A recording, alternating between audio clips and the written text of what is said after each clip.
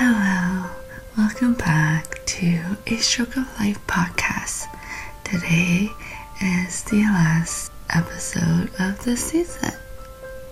This will be short and sweet just to wrap this up before I take a bit of a break, since I will be finally reuniting with my boyfriend in the UK.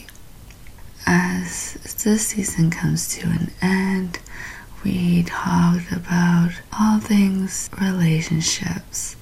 We talked about relationships with ourselves, our friends, and our family. And after my stroke, I really focused on those three as I recovered. And when I was finally ready and feeling like, I'm gonna go out and find someone special, I downloaded a dating app and finally did. And this was another A Stroke of a Life moment.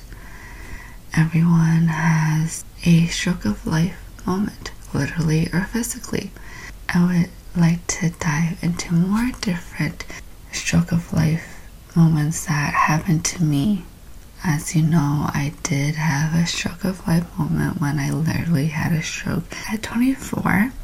And this time, when I started to go out in the dating field, I had another stroke of life moment. And that is meeting my partner and being in a long distance relationship for the very first time. I did not expect it, and I remember when I was younger, I told myself that I would never be in a long distance relationship. It was definitely new to me and different and totally out of my comfort zone, but it is totally worth it.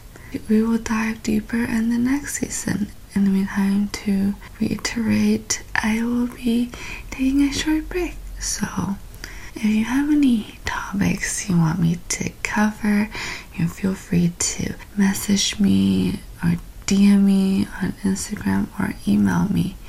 And I'll see you in the next season. Thank you for listening, and cheers to growing. Make sure to visit my website if you haven't already, where we break down this episode. If you have any questions, feel free to email me or post them on my website. Thank you for listening to A Stroke of Life. Before I go, please show some love by leaving a review on Apple Podcasts. Then stay tuned for the next episode where I share more stroking stories.